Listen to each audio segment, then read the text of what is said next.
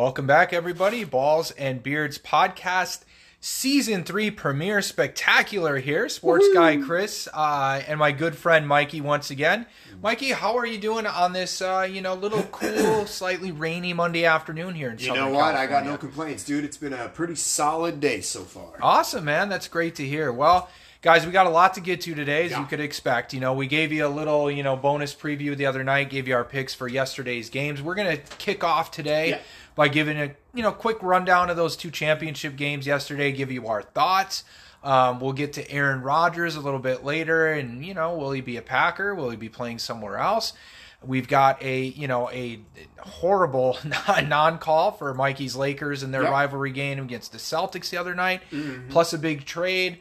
All-star stuff. We got a lot of stuff to get to. But, of course, we have to kick off today with those 2 championship game recaps, Mikey. The Super Bowl is set. Yep. We're going to have a couple of 1 seeds. It hasn't happened for a little while, but we're going to have the Chiefs and the Eagles, of course. Let's start out with that first game. Okay. It turned out not to be much of a game, but of course a quarterback injury, 2 quarterback injuries and so on. But the Eagles took care of the 49ers with, ease yesterday with an assist to some quarterback injuries there for the Niners. But it was 31-7. Philadelphia advances on. They've looked very good in their 2 playoff wins, 34-7 or 38-7, over the Giants, 31-7 against the Niners. I mean, it's hard to take too much out of that game with, the quarterback injuries. But what are your thoughts on that one, man? What do you think about that? What do you think about Philly being in the Super Bowl? Yeah, it's one of those situations where I've been saying this now for a couple weeks that, at some point in time, Brock Purdy's luck is going to run out. And it just so happened that it was yesterday. Yeah. And now, granted, he didn't finish the game, healthy. Right. But, needless to say, the Niners, their luck ran out. Yeah. And, playing with, fire, so to speak, with their quarterback type situation, despite the success that Brock Purdy had, finally the Kyle Shanahan luck finally ran its course. Look, I mean, the Eagles showed yesterday exactly why they are. They've been one of the favorites to win the Super Bowl all season long. Jalen Hurts showed, once again, why he is considered, or at least up until his injury, considered to be an MVP favorite. Had he not been hurt, I think you said this in our little pregame preview episode that had he not been hurt, he probably would have been the MVP favorite. I mean, look, it was just, it's unfortunate that the Niners, fans didn't get a closer game, that, that there wasn't more to show for it. But all in all, I mean, the Eagles they took care of business. They did what they had to do. And, regardless of who's playing at center for the other team, you got to go out there and play football. Yeah. And the Eagles did exactly that. Yeah. It played out as such. So, congrats to the Eagles. Congrats to you on picking the winner of that game. Oh, thanks, Mikey. I was not so lucky in my attempt. Despite somewhat sound logic. And, it was. So, I mean, look, man, it is what it is. And congrats to Philly. Interestingly enough, I saw today that in 2017, which was the last time the Eagles won the Super Bowl, they are now in it again this year. And the 2022 NBA champion Golden State Warriors also happened to win the championship in 2017. Oh, interesting. And then the World Series champion Houston Astros for 2022 also won the World Series in 2017. So if history repeats itself, then the Eagles could be looking at another NFL championship. Oh, wow. Okay. I did not know these little tidbits, Mikey. I am enjoying this here. Okay. Thanks to, I believe it was social media. I saw that funky little stat and factoid. So, I mean, look, I don't know, man. You got 2 weeks to heal up, and we're going to get to our Super Bowl picks. Absolutely. In a week's or so time. We'll have our Super Bowl preview for sure. I'm just throwing that out there, man. Well, that's interesting. So the Eagles with a little recent history on their side here. Very interesting. Possibly. Okay. All right. Possibly. Yeah. So yeah, I mean, really, obviously, the big thing, couple takeaways, right? I mean, the first thing is I'll give full credit to the Eagles. You know, I felt like their defense was going to cause some problems for the 49ers. I mean, they did. They knocked the two quarterbacks out of the game. The defense was a problem from the get-go. You know, and then the offense, you know, did what they were supposed to do. You know, it was obviously, you know, the quarterback injuries played a huge role in it. Yeah, you know, anytime Christian McCaffrey, I mean, hey, look, he's a Swiss Army knife. He absolutely is. Yeah. Just not a quarterback. No, he's not. I mean, you know, it was too bad the way the injuries went. Yeah. You know, all of that being said, I am going to be slightly critical of the 49ers defense. Okay? Because, look, I watched a game last year, a divisional playoff game, where San Francisco's offense did absolutely nothing. Yeah. Nothing for 4 quarters. They had 2 field goal drives. That's all they can muster. 1 trip inside the 20.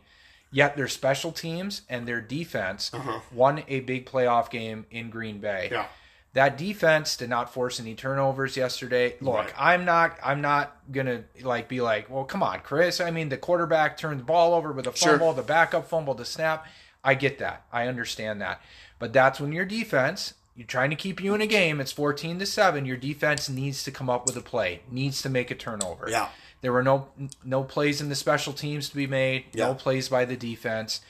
They gave up 4 rushing touchdowns. Regardless of your quarterback situation, this kind of elite defense, you need to show up better than that. Miles Sanders was walking in the end zone. That had nothing to do with Brock Purdy. That had to do with not good run defense. So, you know, that being said, I was waiting for this vaunted 49ers defense to show up and help out their embattled quarterbacks yesterday, and it never happened. Yeah. So, you know, I'll give some credit to Philly's offense, who, you know, a good running team. Yeah. We knew maybe could give the Niners a little bit of fits, but I saw it last year, and that defense and special teams won them a game where their offense only put 6 points on the board, and I'm pretty sure had less total yardage than they had in yesterday's game. That being said, when you're down to a quarterback with a torn ligament in his elbow, you know, and he literally can't throw any farther than 2 yards, and that's what you have to roll with in the second half.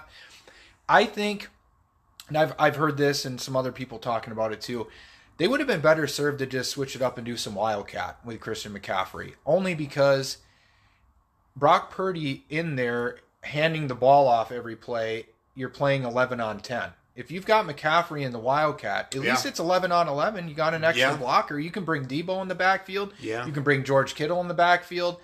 It might not have made a difference. Yeah. But, you know. Well, I think that, you know, to your point, though, I mean, look, you know, for all of the various end-of-game scenarios or in-game scenarios that, you know, teams run through in training camp and throughout, you know, the season and whatnot, I mean, you know, take a look at, you know, the final play of the division game with the Cowboys and the Niners, and that whatever the hell that was that they tried to do with Ezekiel Elliott playing center, you know, and you know, the last thing anybody's going to play for or plan for is a lack of a quarterback, a complete lack of a quarterback. Yeah, you know, nobody's and so yes, I mean, in hindsight, you could have done this, that, and whatever. But how many teams are planning on? Well, what if our number one quarterback gets hurt? What if our backup quarterback that we only have 2 quarterbacks? What happens if he gets hurt? And then what happens if we bring back our number one guy, but he can only do this? So then what do we do? Like, no one's planning for that. Yeah. So, you know, now maybe correct. 32 NFL coaches are going to go into the season with their offensive coordinators and be like, all right, guys, we need a plan for if this ever happens. But, I mean, look, it's a fascinating point, and you know, obviously that hindsight's 2020, and you could have done X, Y, and Z, and you're absolutely, you know, the numbers game, it would have been 11 on 11 instead of 11 on 10, but even still, though, that's not something you exactly plan for. You are 100% correct for that. Nobody's planning for that scenario. So, and 49ers fans, I'm not trying to be overly harsh or anything like that. No, but your points about the defense are 100% I was waiting for that vaunted defense to show up and help their embattled offense out, and it just didn't happen. Yeah. So I figured a little bit more would come from those guys. It didn't happen. But you're right, Mikey. Nobody can prepare for that.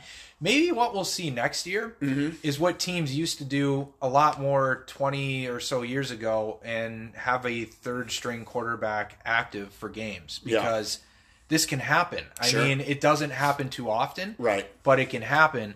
Do you really need a seventh wide receiver?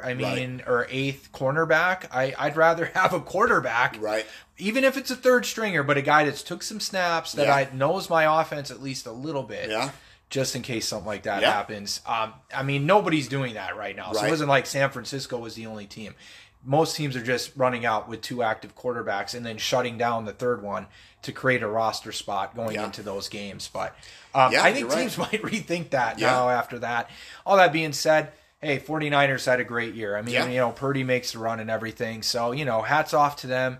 They'll have an interesting offseason ahead, course, once again. But kudos to the Eagles. And to your points, Mike, Jalen Hurts probably would have been the MVP, had he not had that late injury spell. And we saw why. Miles Sanders was a big part. He ran well yesterday. Congrats to the Eagles. But, of course, we had another championship game yesterday. This one lived up to the hype. Oh, this one lived up to the hype. We had trash talk before the game. We had trash talk after the game. This was a rematch, of course, of last year's AFC title game in the same place in Arrowhead Stadium between the Bengals and the Chiefs, and it was a phenomenal game. It was a good game. It was a really good game. Dude, as always, I'm very excited to get your takeaways. I know there's been a lot of criticism thrown toward the officiating, and I'm sure you and I will touch on that. But that being said, it was a great game, and both teams had a chance in the final minutes of the game. Both teams had the ball with opportunities to try to drive down the field and win. And Patrick Mahomes was the one that, ironically enough, made a play with his legs, even though he was basically down to one leg. That was able to get them in the Super Bowl. But dude, your thoughts on that pretty epic AFC title game last night? Yeah, look, my pick was the Bengals. That didn't happen. But look, this game had a little bit of everything. The storylines galore. It's tough to say. I understand why Zach Taylor was so upset about that extra play that the Chiefs seemingly got. He was absolutely 100%.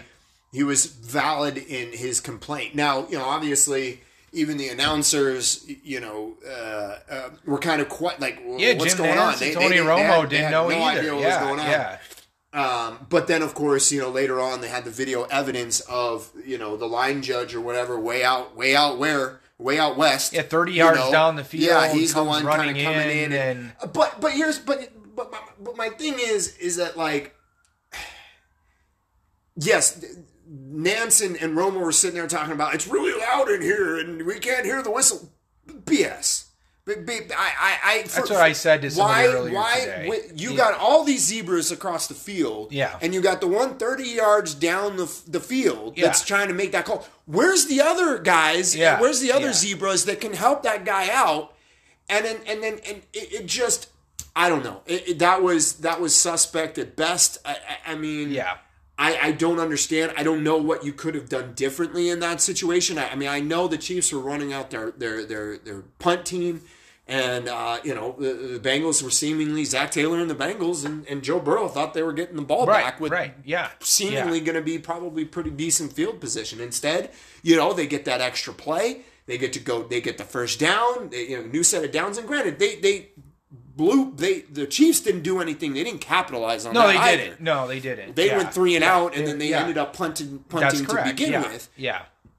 When all is said and done, but in terms of a momentum changer, in terms of a play or a call that just seemingly no one understood, that's where I think a lot of the frustration and confusion comes in, right? Yeah. Is that, how many times do you see a guy 30 yards down the field making a call like that? You don't. And so I totally understand that. There was challenges galore. The Chiefs blew a challenge. And then the Bengals, they were successful in a challenge, but then at the same time it wasn't successful. Like, it was crazy. And look, and then what's his face going down there, and when the play that you're alluding to with Pat Mahomes using his legs and seemingly feeling good enough that he can run, and the Bengals defense needed to come up with a stop, and as he's going out of bounds, clearly he's in the white. And, that's a personal the foul. Bengals, I mean, look, that was a dumb call. That was one of those bonehead things that just, separates the championship contenders from the guys that are that are not.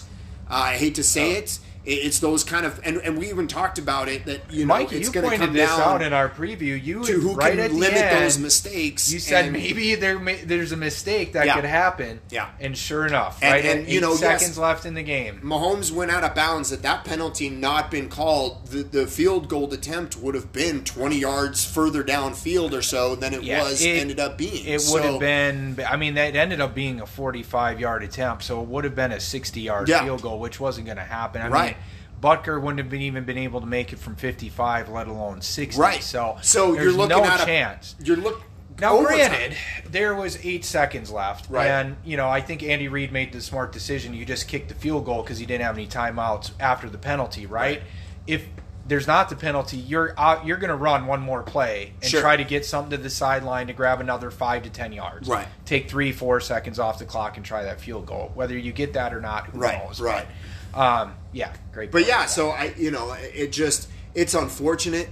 I mean, Mahomes did what Mahomes does, and he made the plays that he needed to play. I mean, the Bengals were getting after him. They were putting all tons of pressure on him. Yeah. Clearly, he's affected by that ankle. Mm-hmm. He wasn't able to be as mobile as we're used to seeing from him. The Bengals had every opportunity to win this football game.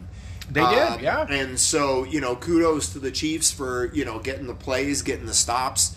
And as controversial as that play was, as that call was, I don't think that wasn't the end all be all. That was not the play that decided the game. Burrow there towards the end, he had an opportunity to get something downfield, and ended up being an interception, if I'm not mistaken. So. There was a bobbled ball, and it ended up in the hands of the Chiefs. And that one they ended up calling actually a pass interference. Yeah, that's right. So to your point, they did have a chance to get going, and he ended up getting an intentional grounding penalty, and then Chris Jones came up with a huge sack. But epic game.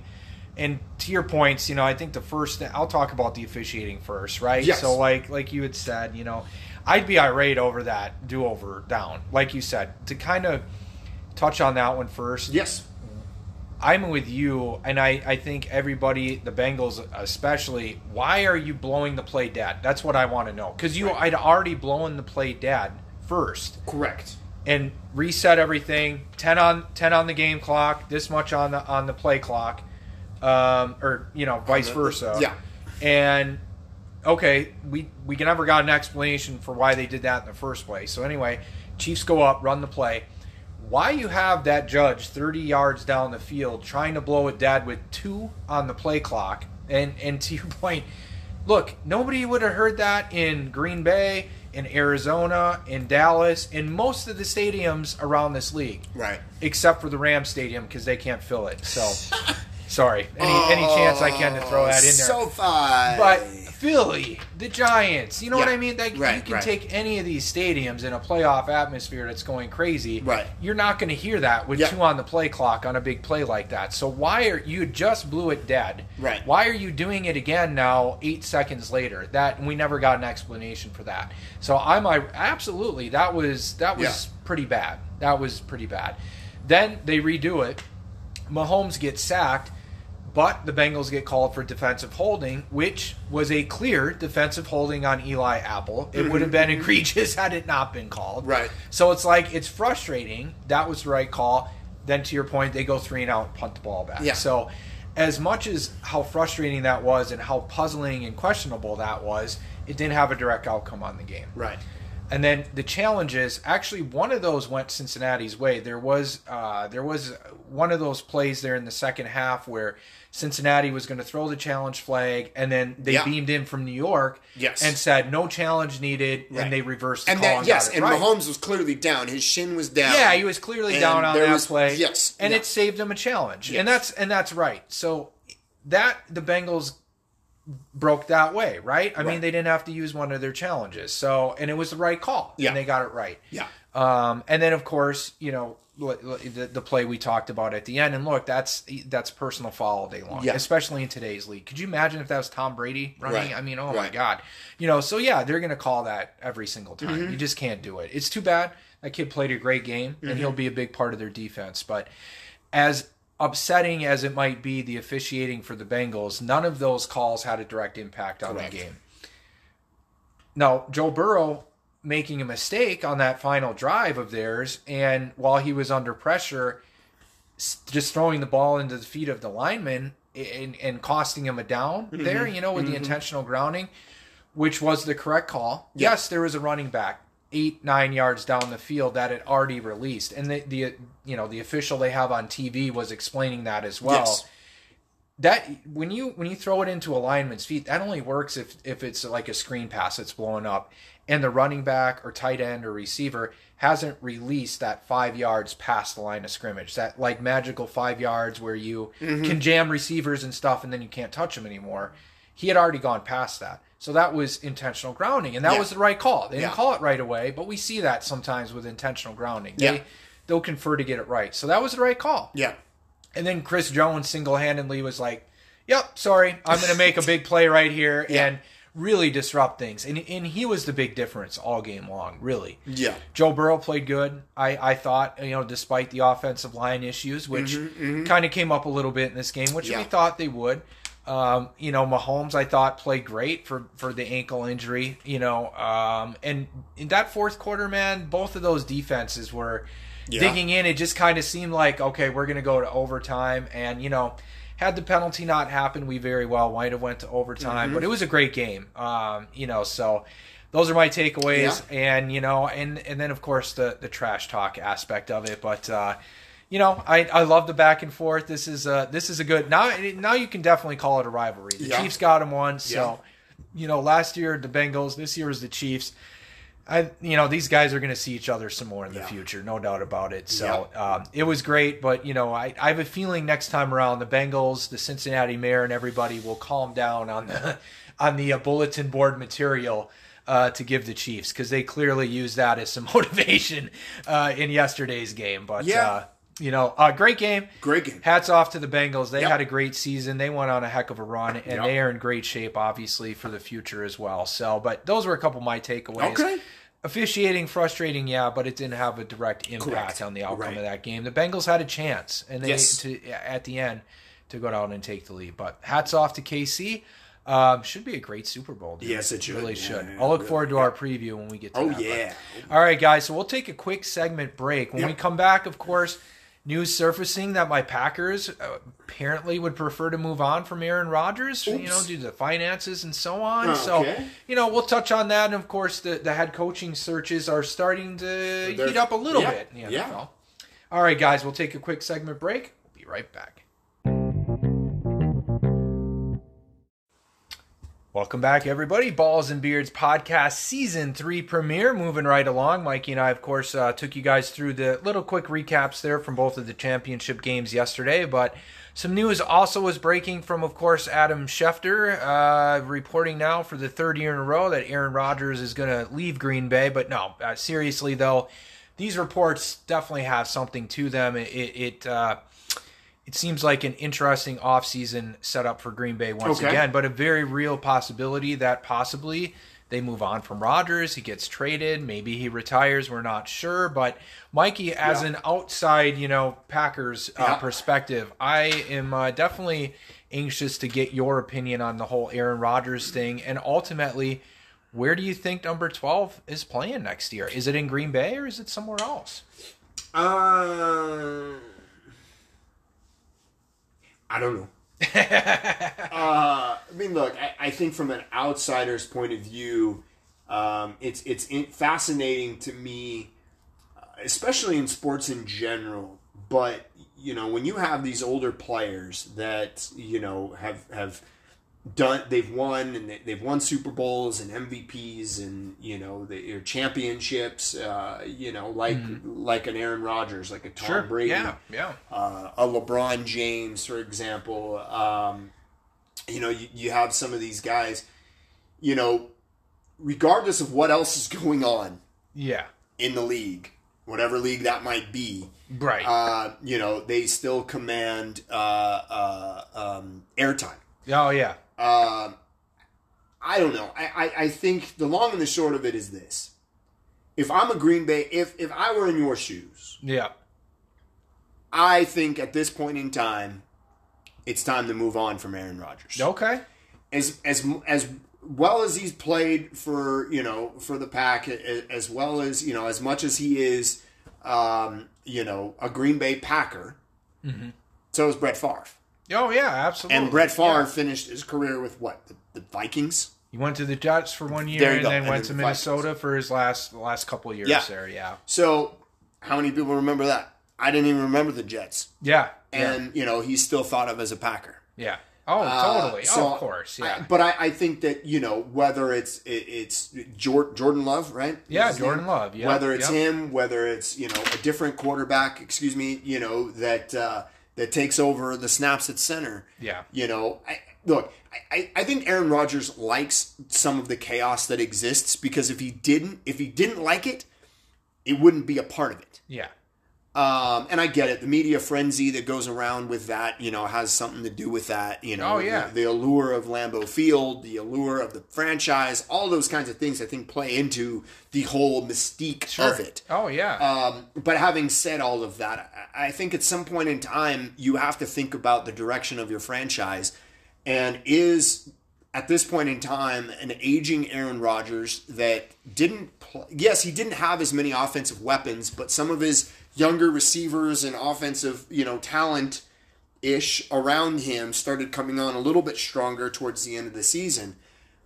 But at some point in time, you can't have a win-now quarterback surrounded by a bunch of talent that is a few years away from winning now. Well, that's a great point. Yeah. And so either you need to decide that you're going to trade away, pull a Rams and trade away your future for a win now that may or may not actually happen, Rams. Yeah, right. Right. Or do you move on from the one piece that will net you, something in return, whatever, and then you can kind of commit to that rebuild.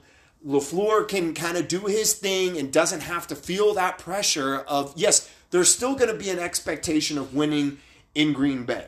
That exists whether you're the Packers, whether you're the Patriots, whether you're the Lakers, the Celtics, the Dodgers, the Yankees. I mean, take your pick. Some of these legacy-type franchises, it doesn't matter where you're at. Yeah. There is an expectation that exists, right? Yep.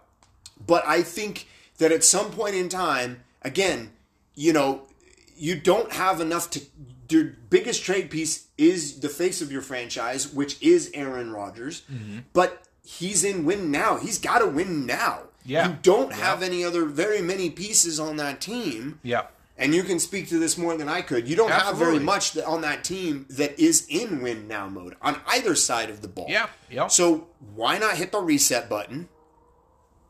Put that problem onto somebody else. Yeah. Let them deal with the media frenzy that would exist with Aaron Rodgers. Yeah.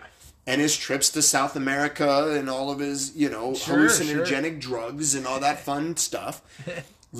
Push that on to somebody else, like the Jets or wherever that's been rumored, right? Yeah. And hit the reset button and who knows if the Vikings are going to be the top dog in your division again next year. For all we know, it's going to hit the reset button and it's going to be the Packers there for the taking. Detroit probably will be in the game. Absolutely. They look pretty good. I think the Bears still need a miracle. Yes, but, 100%. But yeah, I think, you're going to have to, I mean, same kind of thing with like a Kyler Murray type situation. I mean, you know, at some point in time, you kind of have to hit that reset button and say, okay, you know what? This didn't work out. We were successful, but now we need to figure out where we're going to go. This is what we need to do. I think you need to move on from him. Where he goes, whether he retires, who knows? Yeah, all right. Mikey doesn't have any I don't special, have any destination here. So okay. I mean, look, I think someone would just like a Tom Brady or something like that. Someone would take a chance. Someone would absolutely, snap him up 100%. Totally. And there's a lot of teams out there that would love to have Aaron Rodgers on the squad. It's just a matter of if they're willing to put up with what entails employing Aaron Rodgers in your franchise. So I think that's where I'm at. But yeah, if I'm the Packers, you asked for my opinion on it as an outsider, I move on from him. Okay. I don't none of this like, year in and year out, is he not? Right. Just move on, commit, see what you've got in love. And then if you don't have anything there, then you go back to the drawing board and you look at what's available. I think that's what you do. Okay. I mean, I can't really argue with that. You know what I mean? So I'm a Packers fan, of course, diehard. And look, ideally, I would like number 12 to finish his career in Green Bay. I would like, if he's willing to restructure the contract, which it sounds like he is, because he's not dominant. He understands that whether that's coming back to Green Bay next year or facilitating a trade to somebody, a $60 million cap number is pretty much not doable for anybody, including the Packers. So it's great to have all the trade rumors, and they'd prefer to move off of Rodgers and all this stuff. But realistically, who can take that on, number one? Number two, who can actually pony up what it's going to cost to trade for him? Because I remember a quarterback that fetched a whole boatload of stuff last offseason named Russell Wilson, who wasn't coming off back-to-back MVP seasons, who hasn't won an MVP. Rodgers has 4 of them, and was really not even at the level of game Aaron was at even after this year, right? And commanded a boatload of first-round picks, later picks, 3 players that were starter-worthy players in that draft as well, including a starting tight end. So there's going to be a steep price for whoever's going to go for him as well. So to me, it all really hinges on the fact that if Aaron really wants to come back and what they can do with the contract. Because even right now, right, they don't do anything with the contract, and they decide mutually it's in the best thing to get younger and go with Jordan Love to see what they have with him. And because they would have a 5th-year option, after that, move on, see what they can do. It really only makes sense, even in that scenario, to restructure that contract to make it worthwhile, right? But then if he's willing to do that, you could really free up a lot of space to bring weapons into Green Bay. Either way, even if they move off of Rodgers, it's not a rebuild. There's not going to be any rebuilding, because we took all the money we had, which was a little bit last offseason, and then we freed some up when we traded Devontae because he wanted out. We took all that money and we invested it in our defense. And the defense regressed this year, which you can't have happen. You can't only address one side of the ball. Yes, we drafted a couple rookie wide receivers. I know that. And they played good in the second half of the year. That's not addressing the offense. That's using the draft for what you're supposed to use it for. Which, by the way, we had 2 first-round picks. We took 2 defensive players, okay? We didn't take a wide receiver. So it's still, when you invest everything on one side of the ball and that side regresses, okay, now you got a bigger problem going on. So either way, it's not going to be a rebuild. And I get the question mark because there's a lot of guys that Rodgers is close with on the team whose contracts are up. We've heard about Alan Lazard and Tanyan, the tight end, Bakhtiari, who's been a great left tackle when he's been healthy. The problem is the last 2 to 3 years, he hasn't really been able to be healthy. He deserved the contract he got, but now that's such a big cap hit. You've got Aaron Jones, who's been a good running back, but now that cap hit is going to be massive next year because, again, we pushed some money to the future like a lot of other teams trying to get a win these last couple years. So, and I also get the part where, hey, Aaron signed that contract last offseason. It was like it was a commitment for him and the team. He's going to finish his career here. nobody expected us to go 8-9 and miss the playoffs. So that is what is changing this whole scenario, especially with that investment in the defense. But either way, if you move off of Aaron, you're going to free up some money, especially if he restructures the contract. Because even right now, if you trade him, you still have a massive dead cap money sitting there on your payroll for this year that's going to limit what you can do. But we would still go out, improve the offense around Jordan Love. And, Christian Watson was one of the more exciting players the second half of the season once he had got going. He had a 4-game stretch where he scored 8 touchdowns. Romeo Doubs, when healthy, showed some flashes this year. So they've got a couple young wide receivers they can work with. They need more than that. There's no doubt about it. The offensive line, they did re-sign one of the guys who's a Pro Bowler during the season. So either way, it won't be a rebuild. It'll be kind of a retool. My biggest thing is, does this coaching staff and this GM really want to roll that dice? Because if you move off of Aaron Rodgers, Hall of Fame quarterback, and you roll the dice with Love, and you have a crappy year next year, Green Bay will clean house. GM's gone, coach is gone. LaFleur's luster is worn off. That's long gone now, because now he's kind of a guy that's got the reputation of, he can win a bunch of regular season games, but he can't win the game that counts. Right. Lost to the Lions with a playoff spot on the line. We can go over it, over the years. So that's kind of rubbed off a little bit. So we're about to find out, if the Packers do move off of him, just how good of a coach LaFleur is, just how good of a GM Gutekunst is to be able to improve this roster enough around Jordan Love to be back at least in contention and back into the playoffs at least next year. So, but is that a risk that LaFleur and Gutekunst want to really take this offseason? I get it, because you drafted Love, and you got to see what you got in him. He sat for 3 years, right? Aaron sat for 3 years. The parallels are right there. The Jets went and hired Nathaniel Hackett, our old offensive coordinator who couldn't hack it with the Broncos. Now the Jets will give it a try. But I was already reading today some Jets beat reporters that are saying, no, they're not going to trade for him. It sounds like Derek Carr is maybe more the guy that they're going to try to go to. Plus, I'm Aaron Rodgers. Do I really want to follow the same path that Brett Favre did, the guy before me, and get traded to the Jets? It's just kind of a goofy thing, with the way that A-Rod thinks about things. But you will see what he decides first. It seems like he's going to want to play football again next year. He's going to make a boatload of money, even if they restructure it. There's going to be a lot of money out there for him. But right now, this unlike the last couple off seasons, which I was 100% he would be back in Green Bay. I thought that. This doesn't really feel that way because of where they're at with Love and the options, and with the way we failed to make the playoffs this year. Kind of brings a lot of different things, into the mix. But for me, the biggest thing is still going to be, there's not going to be a rebuild. So if Aaron's willing to redo the contract and can free up a little bit of space, and maybe there's some goodwill there, maybe that includes, we can bring Cobb back, his best friend, again for one more year at a really cheap price, because Cobb was serviceable. If he's your number 4 wide receiver, sure. If he's your number 2 or number 3, though, no, not anymore. Probably not, yeah. So, but some of those other guys, Lazard, we're going to have to move off of. We're not going to be able to pay him what he'll get in the free agent market. Tanyan as well. So, there'll be some changes. But for me, my biggest thing is, does this GM and this head coach really want to take that risk of turning it over to Jordan Love? And look, if they're willing to trade Rodgers, they've seen enough of Jordan Love in practice where they feel good about him.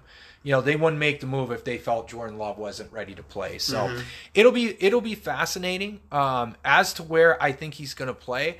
This is the first time in the last couple of off seasons where I can say I'm really not sure as of right now. I still lean toward him coming back to Green Bay. I just feel like it's going to be, I don't know, very tough for him that his last game in a Packers uniform was a home loss to the Lions with a playoff spot on the line, and his last pass was an interception in the fourth quarter of that game. But it's a business. There's a lot of other factors that are involved with it. And, based on his comments there on the McAfee show, he's pretty happy with where he was at. He would understand if the team wants to do that. He wouldn't have any ill will or anything like that. He understands the business side of it. So that's good. And if that's what has to happen, then that's what has to happen. But as of right now, I'm really not sure where number 12 plays next year. Again, there's only a couple teams. They're not going to trade him to the NFC if that becomes possible. So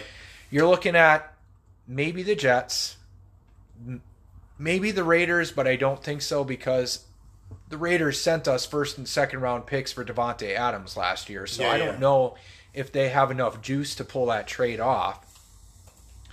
Okay, and then where else would he go? A lot of people keep mentioning Tennessee. Tennessee doesn't have any wide receivers. They got, Trey Burks, who they drafted, was a rookie last year. Right. They traded A.J. Brown. Like, I get it. He'd have a running back there in Henry, but that defense is mediocre. It's not elite. So would he really want to go to Tennessee, a team that just failed to make the Tampa playoffs? Bay might be looking for a quarterback. Yeah, but they already said they wouldn't trade him to the NFC. So that wouldn't happen. It would be an AFC team all the way. And there's only so many teams. There's only so many teams that would work. The Colts are interesting. I've heard the Colts mentioned. Okay. That could be. Okay. Because they do have some talent there. But again, they're looking for a coach. So it's just, this will be fascinating. We'll keep an eye on it. But as of right now, Mikey, I'm like you, man. I really don't know. I would say right now I have a 60 to 63% feeling he's back in Green Bay. Interesting.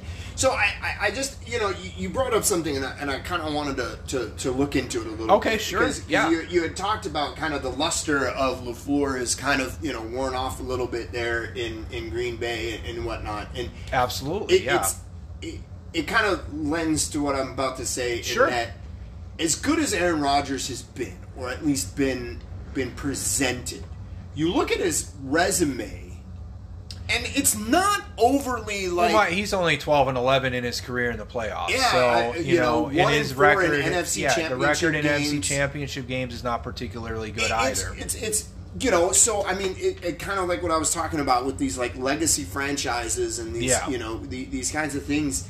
It's fascinating that somebody can hold so much sway, despite the fact that it's not overwhelming in one way, in the win column for somebody. It's yes, you bring up he's won 4 MVPs. That's great. Yeah. And that's awesome, and that's an astounding resume that's going to get you into Canton, and it's going to get you all that kind of, the Hall of Fame resume is there, but comparatively speaking, it's not an overwhelming resume. It's just fascinating, and it's again that kind of situation where you've had success, regular season success, that every time he steps on that field, he has given he's given the Packers an opportunity to win football games. Yeah, absolutely.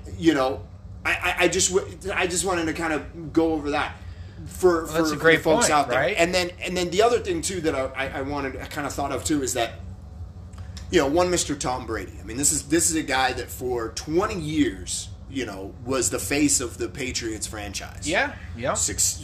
Overly successful, widely considered to be the greatest of all time. Yeah. Patriots moved on from him, and he wanted out. He wanted out. Yeah. And they let him go. They made it happen. Yeah. He goes down to Tampa Bay. And what happened in Tampa Bay? Yeah. Right. So, there is a blueprint for some of these older guys that that had success with storied franchises. Yeah. Granted, Tom Brady was a big part of what made the Patriots what they are. I mean, between him and Bill Belichick, it was very similar to Jordan and Phil Jackson and the Bulls, right? It's just, it is fascinating, but there is that blueprint there to say, hey, look, the Patriots last year and even this year to some degree. They still have been a competitive team with Bill Belichick. Yeah, last year was kind of a wash just because you didn't have an offensive coordinator. Mac Jones regressed, but was that because of him? Was that because of the lack of an offensive coordinator? Josh McDaniels isn't there anymore. What exactly is it? There's a lot of things to be said for that, but they moved on. It's just. Mikey, it's a good point. It's something, valid. And if you're that front office in any one of those teams of a dozen or so teams that could potentially be flirting with the idea of, do we make this play? Do we try and trade? If you're the Packers front office and you're saying, hey, what do we do here? It is one of those things, Chris, where, I don't know if there is a right answer. And regardless of what you choose to do, whether it's to trade him or to keep him, there's going to be a contingent of fans that's not going to be happy. Oh, absolutely, yeah. It's just you're going to piss somebody off. That's 100% guaranteed. Yep. But look, I don't know what you guys do. It's going to be an interesting thing, and again, but just the fact that you're even debating it and whatnot, and it's not solidified in one way, shape, or form, or that there's so much uncertainty.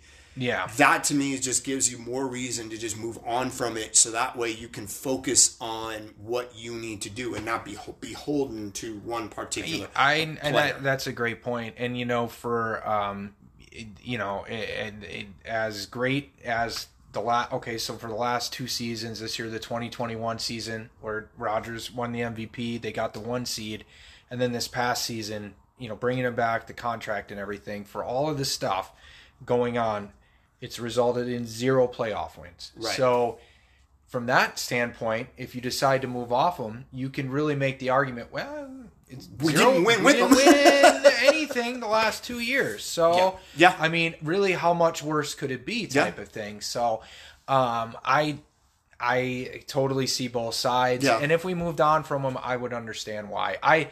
There's a part of me that wants, I think, like a lot of folks, and I think part of it is important to Rodgers, but might be less important now after this past season, is that being able to end your career with one team.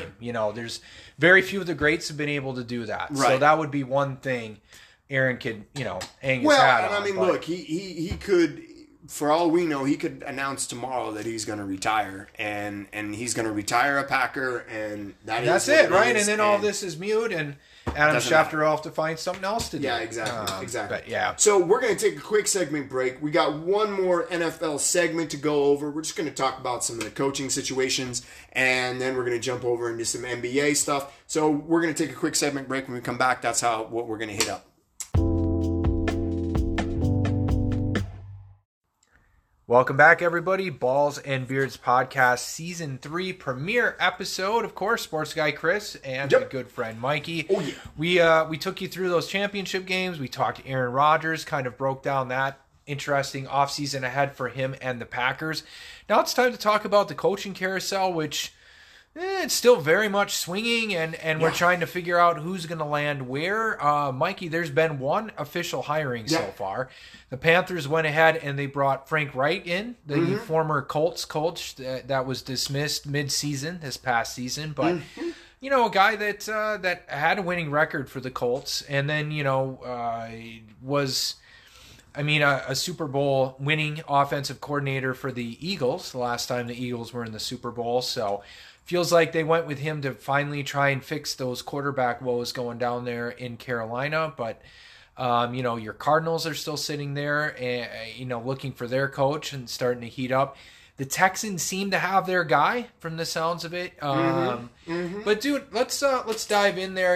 I'd like to start with your Cardinals, of course. And their job is open. What can you tell us about your Cardinals, Mikey? Who they've been interviewing, who's next up, and who the favorite is at this point, at least, to land the job? I have no idea who the favorite is, because as of today, there's been 2 more names that have popped up in the coaching search that is the Arizona Cardinals coaching search. And that is both the offensive and defensive coordinators coordinator of the Cincinnati Bengals. So, seemingly it was Brian Flores and Sean Payton seemed to be the 2 guys that were, the favorites to at least be the top 2 contenders. Sure. Brian Flores being the Vegas favorites to get the job. Sean Payton met with ownership and apparently was there all day and left with the owner and, all this other kind of stuff. Hire Sean Payton. I'll make it easier for you. Just hire Sean Payton. Look, I think that the Cardinals, after letting Kingsbury go on Black Monday, or even before Black Monday, he They said that they were going to take their time with this coaching search, that they weren't going to rush into anything. Which is good. And they're doing it the right way. Totally. So, you know what? Look, if D'Amico Ryans is not the man and he's going down to Houston, Frank interviewed for the job. And if he's, in fact, now he's going to be the coach of the Panthers. Yep. I mean, more power to them. Yeah. They're doing their due diligence. I get it. Sean Payton, you would have to give up some capital in order to get him on your coaching staff and make him your head coach. If that wasn't the case, maybe it's a much easier decision, right? Yeah, that's a good point. Yeah. You're doing your due diligence. The Cincinnati Bengals are just coming off of an AFC Championship game, and maybe you wanted to see how that played out before you wanted to interview these guys. Yeah, true. Now these guys are not playing for a Super Bowl, so maybe this is the opportunity to kind of jump on these guys. Yep. Or one of the two of them. Sure. I think that there's a lot of those kinds of things at play here. Not to mention, who's willing to step up and say that they're on board with Kyler Murray being the quarterback. Yeah. Especially, when you think about the potential of them trading away D-Hop. Yes, there's other good receivers. You got Hollywood Brown, you got Rondale Moore, you got Robbie Anderson, Zach Ertz, you've got offense there, James Conner. Yeah, you've got guys. But you're giving up a guy in D-Hop that's, arguably top 5, top 10, certainly, I would agree, receiver in the NFL. Top 10, yeah. When he's healthy, top 10, yeah. After coming back after his 6-game suspension, he made a couple plays. Yeah, you're right. He ended up being your guys' leading receiver. Highlight plays, exactly. Games. So, I don't know. I think that there's a lot of things. And look, I'm now that we got our GM in place, all that kind of stuff, I'm happy that we're kind of taking our time with this. You guys are doing it the right way. I think so. I really do. Barring something where it's, like the Panthers or whatever. I mean, sometimes you just know right out the gate that this is your guy. And other times you got to feel it out a little bit more. And you kind of have to see what that interview process looks like. And I mean, look, I think that they're going to pick the best person. Me, personally, yes, Sean Payton is the sexy name, so to speak. Yeah. But I want somebody that can coach and get this team respectable, get this team so that Kyler Murray, coming off of his surgery and everything, that he's going to be on board, that's not going to require homework clauses and contracts and stuff like that we can hit the reset and we can be a competitive football team, because we have a lot of really good pieces. They're just where we need that one guy, that coach that can come in here and put it all together for us, and a coaching staff that can put that all together for us. So I'm okay with that. As far as the Cardinals are concerned, Sean Payton's the sexy pick. I like Brian Flores. I think Brian Flores was really successful those couple years with the Dolphins. I mean, he did a lot. I mean, you go back, not this last year, but 2021, they started whatever it was, 1-7 or something like that, and then almost made the playoffs. Right. They were in a position to almost make the playoffs. I thought he did. That was before Tyreek Hill, by the way. Right. So I think he did a lot of good things down there in Miami, and would be a guy that would come in and command that locker room and everything. Being a defensive guy, you'd have to get that offensive coordinator higher right, somebody that, to your point, can, bring the reins in on Kyler and really get that focus there and get that offense back to clicking and taking advantage of all the weapons there and getting everybody working together and Kyler on board as well. Yes. So.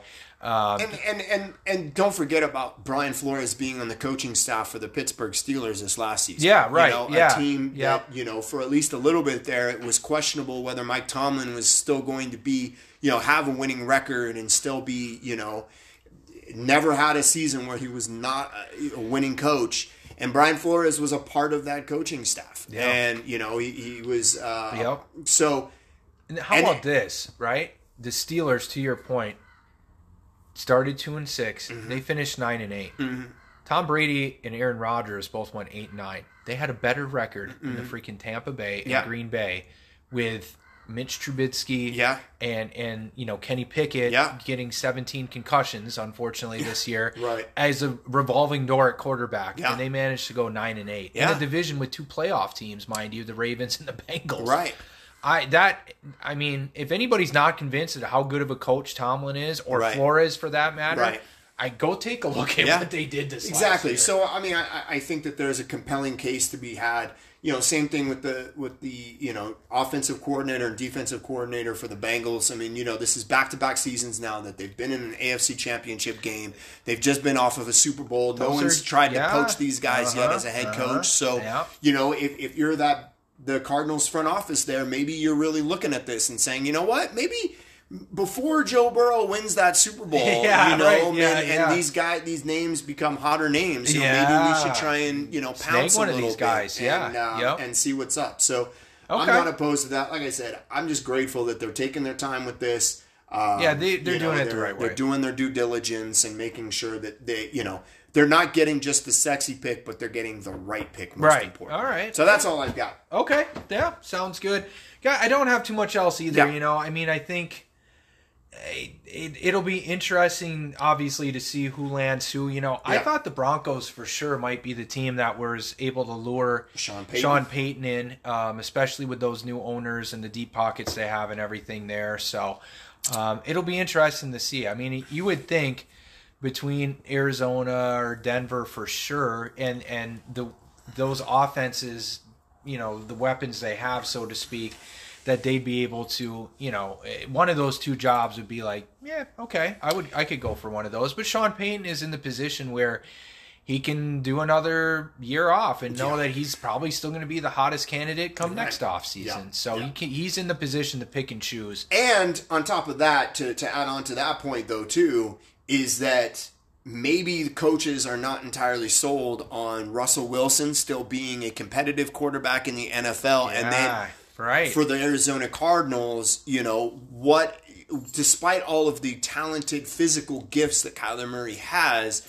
is it between the years that people are questioning and his commitment to and now he's got an ACL recovery to come back from. So I think that those are some things that, might be hindering some of, a Sean Payton or something like that from really, maybe you're absolutely right. He can take a step back and be like, yeah, you know what? I'm going to wait till I know I have a better situation or a better quarterback situation or what have you. Maybe I'll wait for the Chargers to botch it again next year, and then I'll go and be Justin Herbert's coach. Exactly. I mean, Herbert's already garnered some Drew Brees comparisons. Yeah, that's true. So, yes. I mean, makes sense. Go. Nice. All right. Man. Okay. All right. Well, there you go.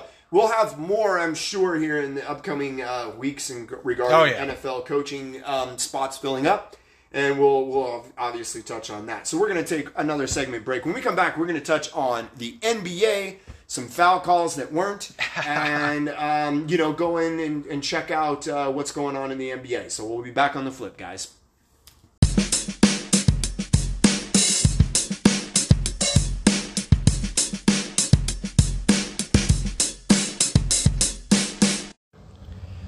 Welcome back, everybody. Balls and Beards Podcast, Season 3 premiere episode here. Mikey and I, of course, have took you through all the ongoings in the NFL, those championship game recaps. Absolutely. Aaron Rodgers, coaching carousel. Now, my friend, we need to get to some NBA, and we will tip off with a horrendous missed call. In your big Lakers-Celtics game from a couple nights ago.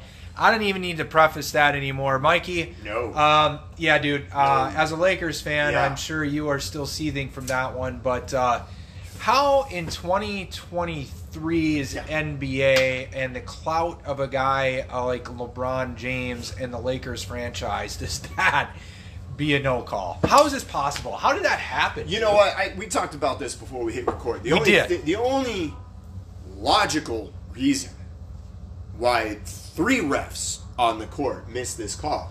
They're buddies with Donahue and they had money on the Celtics? No. Because all 3 of them blinked at the exact same time. Oh, yes. Okay. That went for the layup. Okay. And Jason Tatum hit him on the left arm there. No. That's the only explanation I can come up with. I mean, even when you look at the under the basket replay and you have a bald-headed ref standing right there looking at the play, there was no foul called. And then you had the head ref come out not even an hour after the game and say, yes, we missed one. Yeah. Whatever. But that doesn't help. That doesn't save the fact that, you blew a call that with the game tied with less than 5 seconds left in the game, and you would have sent LeBron to the free throw line. I get it. The NBA is notorious, or NBA referees are notorious for swallowing whistles at the end of the game. Yeah. But this was something that there is, without a shadow of a doubt, was a foul. You could argue till we're blue in the face back and forth about how many games come down to that final play and guys go into the paint and, they try and get a layup and there's contact, or they shoot a three and they kick out the leg and they get contact or what have you, and a lot of there's sometimes where if you got 3-4 guys around, it's kind of hard to say where the foul was or who committed. There's all sorts of things. I get that. I totally understand. Watching basketball for 40 years, I get that. This was as egregious of a non-call as I have ever seen. And, the NBA and the referees, they talk about how they constantly strive to get it right. They do lots of things, to make sure to ensure this. I mean, for a long time, they only had 2 refs in the game, and then they added a third ref to help with some of the calls and whatnot. They've instituted replay. They've done all these kinds of things. Although, funny enough, there was no replay on that because there was no foul called. So there was nothing that that even the Lakers could do to challenge that. They couldn't challenge and say there was a foul called when there was no foul called, nothing called to begin with. So, nothing that the Lakers could have done in that situation. I don't care what Silver says. I don't care that, we're all human and all this other kind of stuff. I mean, if it's a foul in the first 5 seconds of a game, it's a foul in the last 5 seconds of a game. Yeah. And, again, there wasn't another player that was masking that to where you couldn't see contact. Yeah. It was pretty obvious in any angle that you looked at that. Even watching that play live, it was obvious that there was contact made. And I think what adds insult to injury is the play prior to that, which ended up being a game tying situation.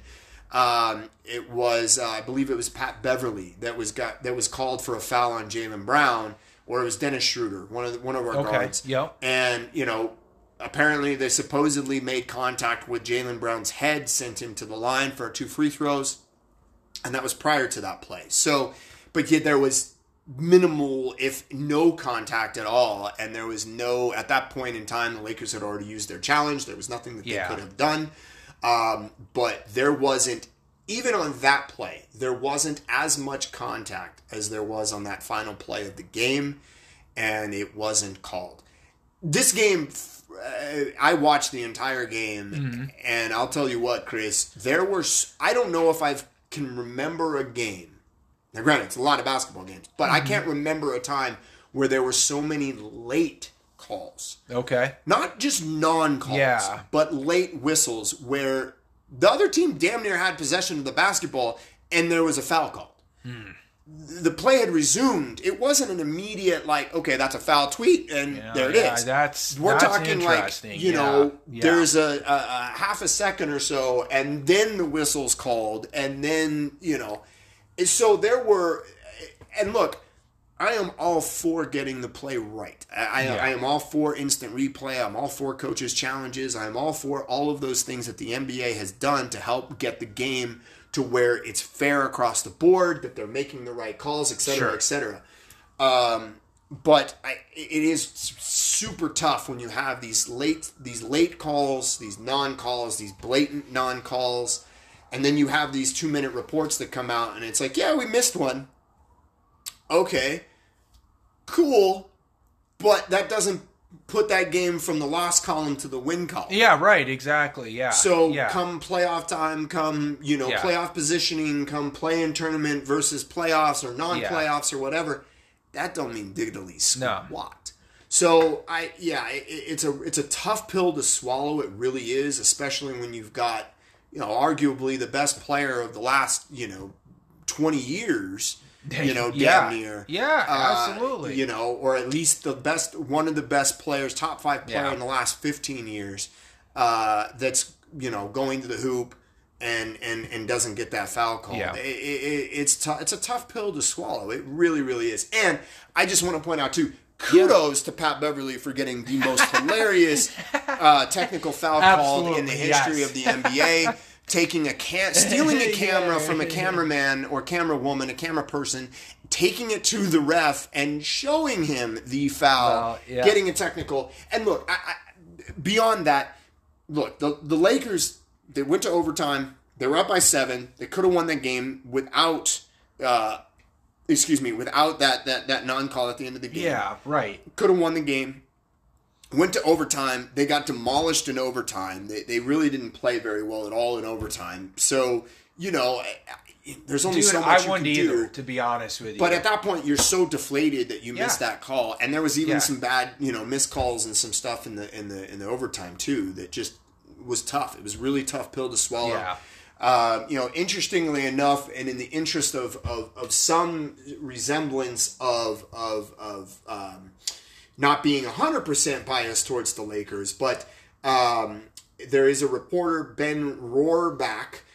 He reviewed the Lakers' last 2-minute reports for the year, and there have been 34 incorrect calls or non-calls in the final 2 minutes of 19 close games that the Lakers have had. 21 of those incorrect calls went in favor of the Lakers, so only 13 went against the Lakers. Okay. But as you and I were talking about before we hit record, we were kind of running down this episode today.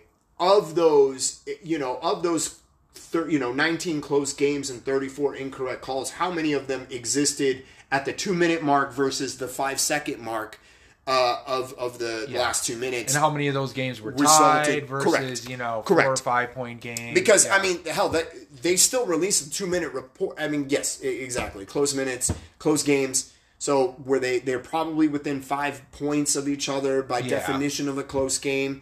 But that's 2 minutes. A lot can happen in 2 minutes. Yeah, absolutely. So, man. It's a tough and against Boston. That's what sucks. You're talking about the top team in the East and the Lakers for the vast majority of the game, despite poor refereeing, were in a position to win that game. Yeah. That would have been a huge victory for the Lakers, not just against the Celtics, but just in terms of a morale booster. We're on a 5-game road trip. Yeah. It would have been huge to get that W and get some momentum. Yeah. We got Brooklyn tonight, so another big one. So it was just a tough call all the way around. It was a tough call. Look, I think I text you this, I since basically the 90s, I've always thought that the NBA has had by far the worst officiating out of any of the major sports. So does it surprise me? Yes, it still does, because very rarely do you see a missed call like that can impact a game. Again, with a player the stature of LeBron and so on and so forth.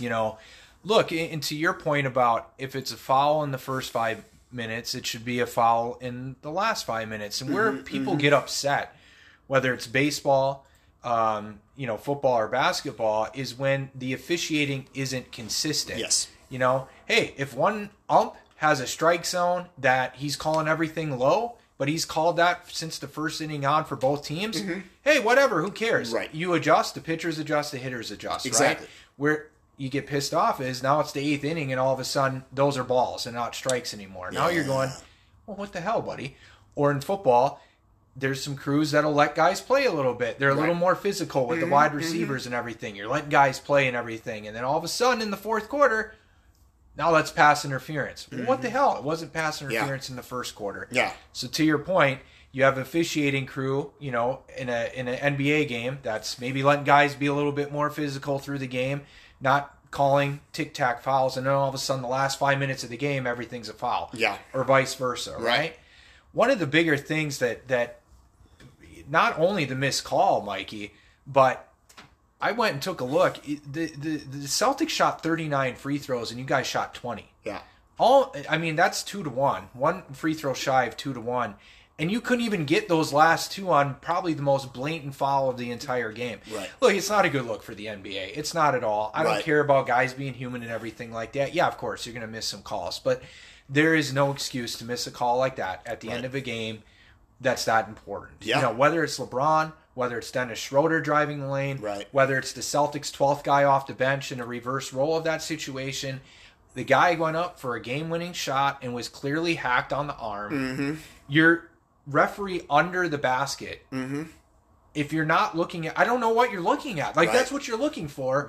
Is to make sure there isn't contact on that shot. That's your one thing. Yeah. You don't have to care about any of the other stuff that's going on. It's kind of like, okay, what were you doing there, right? Yeah. I mean, so I don't know. The excuses, I don't think anybody wants to hear it. What I think we want to see is we want to see it get better once and for all. I'm with you for all the changes and everything like that they've implemented. At the end of the day, you want to get the call right, you know, and that's why I think baseball, being able to review whether it was a home run or not, you know, fair foul ball pull, whether it actually went over the fence, you want to get the calls right at the end of the day. So I don't have a problem with that, but it's really just mind-boggling for that to happen. Yeah. You know, it really, really is. Yeah, I wouldn't be surprised if, you know, later down the road, maybe not necessarily after this season, but later down the road, you know, I mean, and Van Gundy was talking about this during the game yesterday, you know, that if teams are successful in winning challenges, that they should be able to keep their challenge. I think so. I mean, up to a point. I mean, you shouldn't have an unlimited challenge, otherwise, you know, everything is a challenge. You know, and now a 2.5 hour basketball game is the length of a football game, and it's 4 hours long. Yeah, but, you know, I mean, at the end of the day, you know, so that I think that's one thing, and I agree with. If you lose your challenge, you lose your, you know, if you lose the challenge, you lose the challenge, and you don't get another like one. In football. You know, if you are successful in your challenge, you get to keep it. Keep it. Yep. The other thing is, I think that, you know, much like a lot of things are reviewable, you know, in the final seconds of an NBA game or the final seconds of a quarter and all that kind of stuff, just to make sure, you know, did that shot go in, you know, all those kind of things. I mean, I think the same should apply to this. I think, you know, especially when there's contact made, the refs should have, or teams should have, the ability to challenge or to go back and look at that and say, yes, there was unnecessary contact, there was, you know, a foul committed, and we're going to reward. Yes, because at the end of the day, to your point, you want to get the call right. You want to get the call right. And it's not going to happen a lot, but when it does happen, whether you're on the receiving end, if you're on the winning side of that or the losing side of that, at least you want it called correctly, and that way it gives your team a chance to win. Because again, like you said, role reversal. If that was Jason Tatum on the other side and LeBron James got away with that, if you're the Boston Celtics, the conversation we're having today is that that was a foul. That was, you know, we should have gotten the call right. Exactly. So whether you're West Coast, East Coast, whatever, like, doesn't matter. It's just you want that call correct. Yeah. And, you know, it just makes it tough, especially when you have the ref crew come out. And I appreciate the honesty. I appreciate the fact that they did in fact say we botched it, we blew that one. I appreciate that honesty, because a lot of times these refs go and they go to their locker rooms or whatever. And and that's it. The NBA comes out and says, we missed one. Right. Very rarely do you see the head referee for that game or whatever come out and say, we missed one. Yeah. Very rarely. So I will give, I think Lewis was his last name. Very rarely do you have referees that do that. So I will at least give credit to that. LeBron and Jason Tatum had a really good back and forth over social media. LeBron said nice block, Jason Tatum, on that final play, and Jason Tatum said, you know, my memory is fuzzy, something like that. I don't recall anything. You know, but again, it's just, it sucks, man, because you hate to lose that way. I would have felt better if they called that foul, LeBron missed 2 free throws. Yeah, right. And then we went to overtime. At least it would have been the right call. Yeah. They would have had the chance. And at that point, you're not, you know, the whole idea of swallowing your whistles with the last, you know, with the game on the line in the last 5 seconds or whatever, and you don't call anything, you know, just because you don't want to appear that you influenced the game. Well, guess what? by not doing anything, you're also doing the same exact thing that you're claiming you're trying to prevent. Yeah. But in this situation, you're not deciding anything. You're calling a blatant foul. LeBron's the one that decides this. Yeah. He makes one of those 2 free throws or both of those free throws. There's 0.5 seconds on the clock, whatever it is. Okay, cool. Then Boston has to do something. Like, you're not deciding anything. I don't know. I don't get it. I don't know. If you're Darvin Ham, you've been trying to change the culture in the Lakers. You've been trying to do all these things, get these guys playing hard, get them playing together, et cetera, and you have a very hard-fought game, and then it comes down to this. And again, we lost it in overtime. So it's not like the Lakers didn't have their chances. They blew it. Guys didn't come up and step up and play. But LeBron did. He did 40-some-odd points, whatever it was. I mean, he showed up. But, he did. He played good. Yeah, he played very well. So, but... Hey, I feel for you Lakers fans. So, this... I'll give you a very quick story. But, this... going back 20 years. So, Mikey, my senior year high school basketball... Okay. We were not good. We were terrible. We were winless going into a home game against one of our conference rivals, Rio, right? Okay. We're down 2 points in the closing seconds of the game. I played point, brought the ball up the court, swung it over to a guy named Matt Jansma, was one of our guards. Hits a 3 with less than 10 seconds to go to put us up by 1. Rio inbounds, dribbles the ball to half court, calls timeout, 3 seconds left on the clock. Okay. We go to our huddles. We come out of the huddle, and they changed the score and said it was a 2-point shot and made it a tie game. What? All right, we haven't won a game. This is 20 years ago. There's no video replay. Sure. So during the timeouts, they decided to change it to a 2, which, by the way, it was against the high school rules because once the ball was inbounded and then forwarded, you no longer can do that because a new play is now taking place. You can't go back and change the outcome. Yeah. Had they called timeout immediately, you could have still done that. But the ball had been brought in and brought up to half court. Time came off the clock, right? Okay. So we're coming back out to play defense for the last 3 seconds. And all of a sudden, the game's tied. And we're all confused. Our coach is going nuts. Like, what's going on? Wants an explanation, right? Yeah. So, long story short, they miss, the last second gasp on their side. So we go to overtime. Okay. Call goes against us right away in overtime. And similar to, nobody grabbed a camera, but it was out of frustration. I threw the ball into the band section and got a technical foul, and we went on to lose that game after a poor overtime showing. But the point was, for a team that hadn't won a game, literally thought they had just won a game. Yeah. And our gym was packed because we knew this was probably our best chance to win a game that year. And we felt, obviously, that one was taken away from us. I've never seen 3 refs run out of a high school gym so quickly at the end of a final buzzer. They were gone. They were gone. Somebody held open the little side door of the gym, not even back to the showers or anything. They were out and they were gone. So I can relate, dude. There's my little story. Okay. Nobody cares about 20-year-old high school basketball. But here's my little story, right? You have to hear that one to believe it. There was no explanation given. No explanation. His foot was on the line. But who told you that? Where did that come from? They should have called that right then and there. Because all of them gave the 3 signal as the shot was hit. So it's kind of like, okay, where did that come from? Wow, that's terrible. All right, well, there you go, guys. There is our take on some blown calls, both in professional NBA basketball as well as Wisconsin high school basketball. When we come back, we're going to touch on a little bit of conference action and going through the conferences and seeing what's going on so far in the NBA. And trade deadline's coming up. So we're going to switch it back up. NBA on the flip. All right.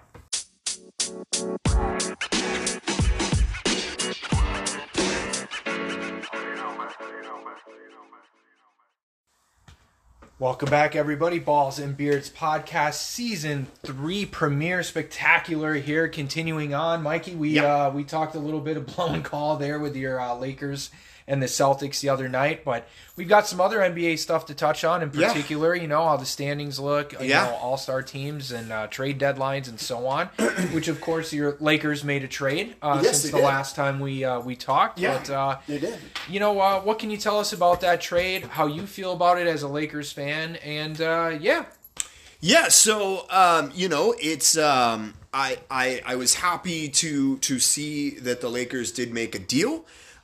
They traded Kendrick Nunn and 3 second-round picks to the Washington Wizards for Rui Hachimura out of Gonzaga, a player that had been off and on in trade rumors for a couple weeks prior to the deal going down, although the Lakers were never mentioned as a potential trade destination. Yeah, they came out of nowhere. So, you know, scrolling through Instagram, and all of a sudden it was like, oh, guess what? Lakers traded for Hachimura. What? Okay. Look, Kendrick Nunn was, you know, he's kind of on the odd man out anyway. You know, between Pat Beverly, Dennis Schroeder, and Russell Westbrook, Austin Reeves, Lonnie Walker, you know, the fourth. It wasn't a whole lot of minutes. Kendrick Nunn was playing garbage time to begin with, so, you know, and he was playing well when he did play. He just wasn't getting a whole hell of a lot, so it made sense.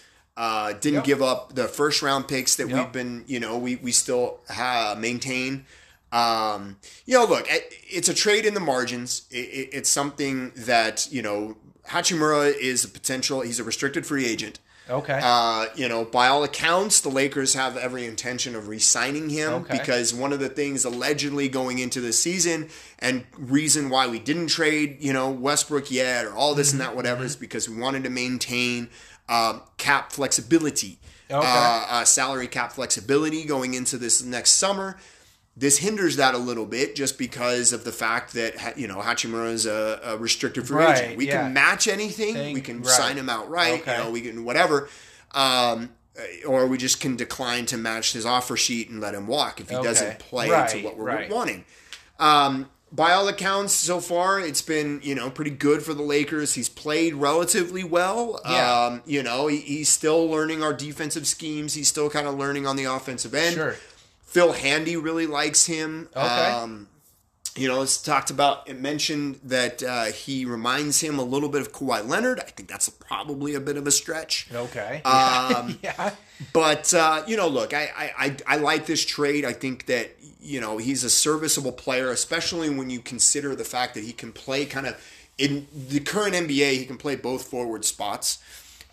So I think from that perspective with Anthony Davis and, you know, his on again, off again health, it's nice to have another player that could go in there and put the ball in the hole. I think he has some things to work on defensively. But I like this move. And whether or not this is a signal of things to come, I don't know. But the Lakers did make a move. But this also has the fingerprints of a Rob Pelinka type move. This is one of those things where, you know, all season long, going into even the summer, Chris. Yeah, right. You know, it's been like, we're going to do everything in our power to make sure that we're in contention for a championship because that's what we play for here in LA is championships, et cetera, et cetera. Yeah. So the Laker fans, the Laker fan base, Laker Nation has been clamoring for the Lakers to do something at some point in the season. And so it was like, yeah, what the hell? Let's throw some stuff at the wall and see what sticks just to we can get a player and we can show that we're trying to get younger. We're trying to, you know, compete. You know, but look, I think sometimes there's a lot of good foundational type things that the Lakers have. You know, Pat Beverly started to really come around in terms of his defensive intensity, his scoring, et cetera, et cetera. You know, he's often been listed as a player that the Lakers would look at trading just because of his salary and making salaries match and that kind of a thing. And he's the type of player that 29 other NBA teams would love to have on their roster. Yeah, right. Just from a leadership perspective, from a, you know, defensive perspective, he's that kind of voice that you want in the locker room and on the court. Sure. And in the huddles and the timeouts there. So, you know, but yes, I like it just from a standpoint to a little bit of it gives us a little bit of youth. I don't know how much this moves the needle for us in terms of the win-losses. Yeah. Again, like I said, I think this is a move that Rob Pelinka and the front office makes just to show that we're looking at making a deal. You know, does this appease LeBron? I don't think so. Right, yeah. But again, you know, I think we do have those foundational pieces. Thomas Bryant's played very well. Anthony Davis, he's coming back from his injury. He's been coming in off the bench, but he has been playing well. You know, provided those things can stay, I think the Lakers have a chance to kind of move up these standings. We got to get, you know, some calls going our way. We got to win some of these games. We can't have these defensive lapses or these offensive lapses that we've had. But I like it. And look, there's other players that are to be had out there. But I'm sorry to say, Laker Nation, don't get your hopes up for a big-time star. Don't get your hopes up for, you know, this big blockbuster trade. You got to get your heads out of your damn asses and out of the clouds and, you know, come back down to earth. I mean, you need role players. Yes. Star players win. And guess what, Laker fans? We've got two of them, and Anthony Davis and LeBron James. Yeah. We don't need a whole hell of a lot else. I mean, you look at the Memphis Grizzlies. You look at some of these other teams, and there are teams that don't have. The Denver Nuggets are currently the top team in the Western Conference, outside of Jamal Murray and, you know, Joker. What other stars are on that team? Yeah, good point. I mean, yes, you have Michael Porter Jr., who's hurt, and you have Aaron Gordon. Not really a star. No, those are. But you have guys that know what their roles are. You got to understand this, people. Like, it's not about necessarily stars. It's great to have that, but ask the 2000 Trailblazers how well it is. You know how good the goings are when you've got a buttload of star players.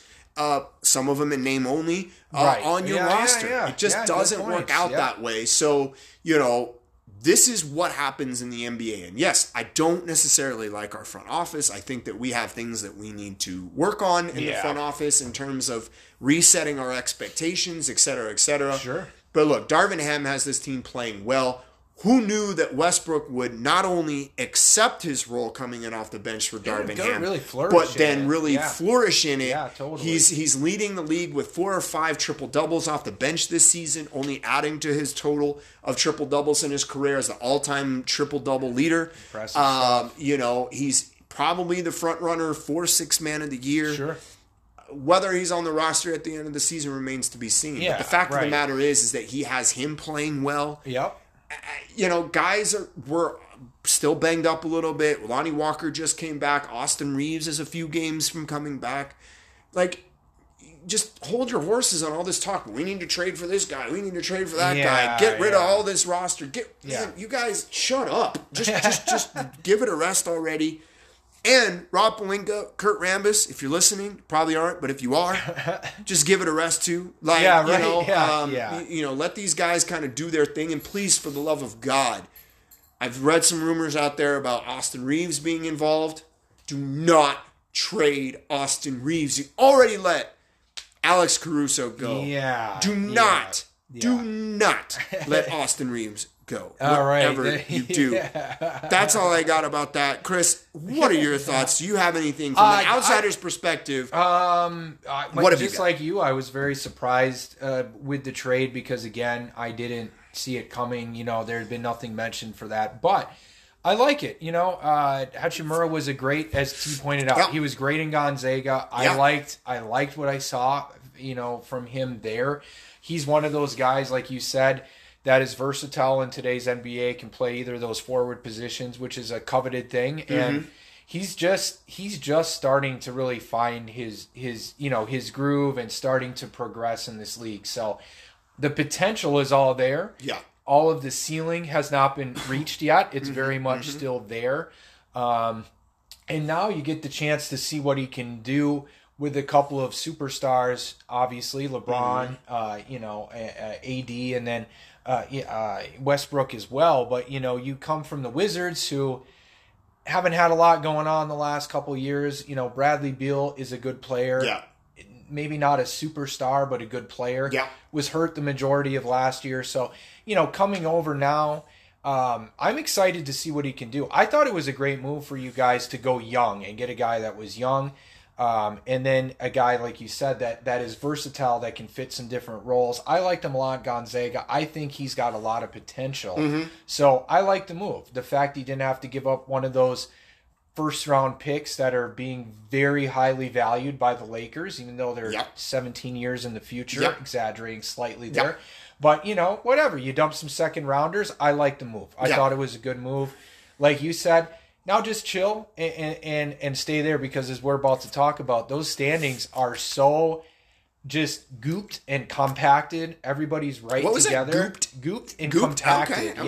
Yeah. They're just a big pile of goop in the middle of the Western Conference. That's what I see there. Yeah. A couple of good teams that are kind of distancing themselves. Sure. And then a lot of goop.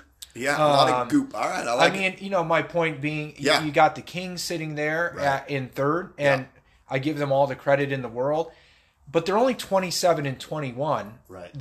5 games better than the Lakers right now. And I said to you before we hit record, could the Lakers go on a 5-game win streak at some point and the Kings go on a 5-game losing streak? Yeah. I think that's very realistic. So, and that's what's separating you from the 3 spot, not the play-in, not the 8, the 3 spot. So, let AD get healthy. Yeah. Let Hachimura get in there, get his footing, learn your system. And like you said, with the way some of the other guys, Pat Beverly's defense is coming on, get some calls to go your way finally. And you know what? They'll be just fine. Yeah. I still think by the time it's all said and done, you guys will definitely be in the play-in tournament. A couple of those teams are going to keep falling back, but right now I think it's like the Timberwolves are in the 5th spot, and they're 1 or 2 games over 500. 27 and 25. I mean, the Clippers are 28 and 25, and they're in the 4th spot. Yeah. So you're a 3-game win streak away from possibly being in the 7 or 8 spot. So I think they're fine. I like the trade. Because you didn't have to give up any first rounders, and you didn't really have to give up any of the, an Austin Reeves kind of guy that you were talking about, like the trade. Yeah. I think it'll work out for you guys in the end. Well, I mean, just to add it onto it, dude, like it's amazing to me because people are like, well, why, if they made this trade with the Washington Wizards, why didn't they just trade for Bradley Beal? Well, okay, Bradley Beal just signed an extension with the Wizards. He's making a buttload of money. He's hurt a lot of the time. Like, why I get it, but I like Bradley Beal as a player. When he's healthy, he's a good player. Yeah, me too. He's a great player, But kind of like Pau Gasol, and I've used this example quite a bit over the years, even before the podcast ever became a thing. But sometimes you get players on teams where they're so thirsty for a star player to promote. Every team needs a player to promote. So the best player on the team gets promoted as that team's all-star, right? As that team's superstar. Yeah. Pau Gasol, amazing player coming out of Spain, right? Gets drafted by Memphis, and whatnot, and plays down there and plays well. He's an all-star, he does these things or whatever. But it wasn't until he became second fiddle. No offense, but it wasn't until he became the 1B option to Kobe's 1A. Yeah. That you really saw his talent as a basketball player. Yeah, right. He didn't he didn't reach that level of success in the postseason until he joined the Lakers. Yeah. Yeah. Bradley Beal's that same type of situation, right? Like, now you don't have John Wall. Kyle Kuzma is kind of this default superstar player there in Washington. Right. And that's mostly because Bradley Beal's hurt most of the time. Right. So, again, yes, for all as good as Bradley Beal is, Laker fans, shut up. Shut up. It didn't happen. And then on top of that, we would have given up our cap space going into next season. Those coveted first-round picks. It would have never happened. You guys are knuckleheads. Yeah. I get it. Like, I'm a basketball fan, whatever else. Well, you know what? Hey, comes along with that is, at least understanding some of the basics of how that works. Not just, I want that guy, so the Lakers should go and get him. It doesn't work that way, people. Yeah. But anyway, no, that's all I have to say. We're going to take one more segment break. When we come back, we're going to break down this goop of standings that Chris is talking about here. And, so we'll see you in just a bit.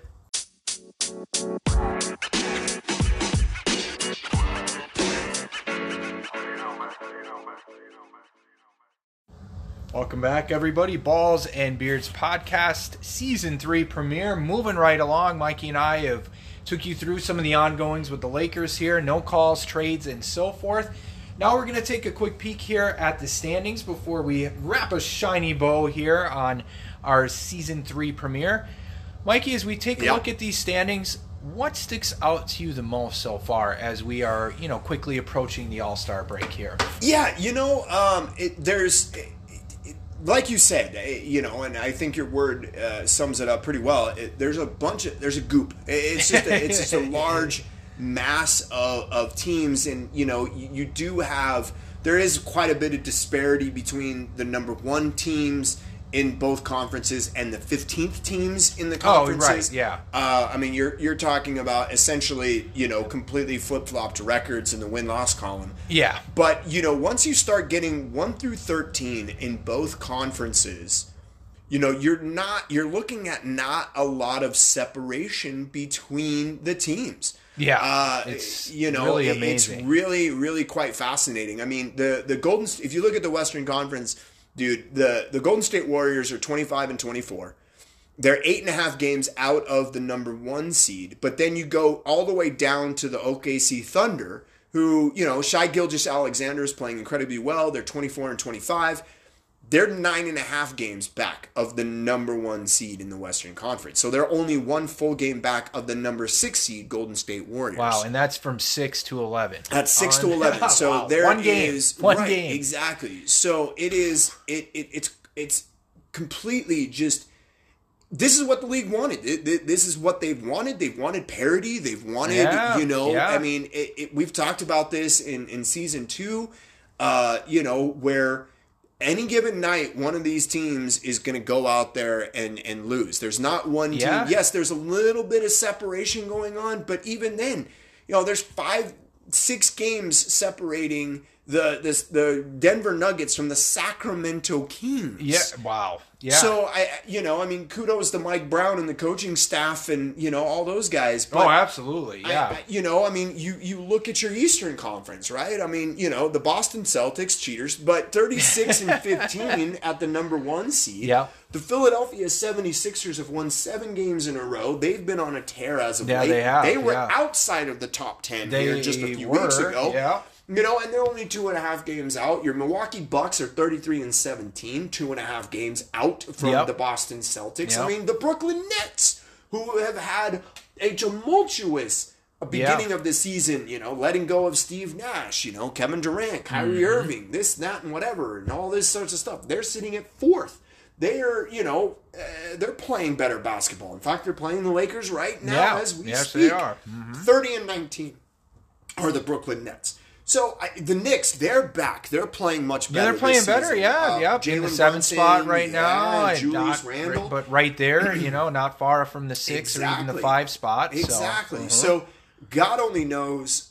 This is where it's going to be very interesting, and this is where I think, unlike seasons past, this is where we could really get into, Chris, a pretty interesting trade deadline. Yeah, February right. 9th, as well as waiver time post trade deadline.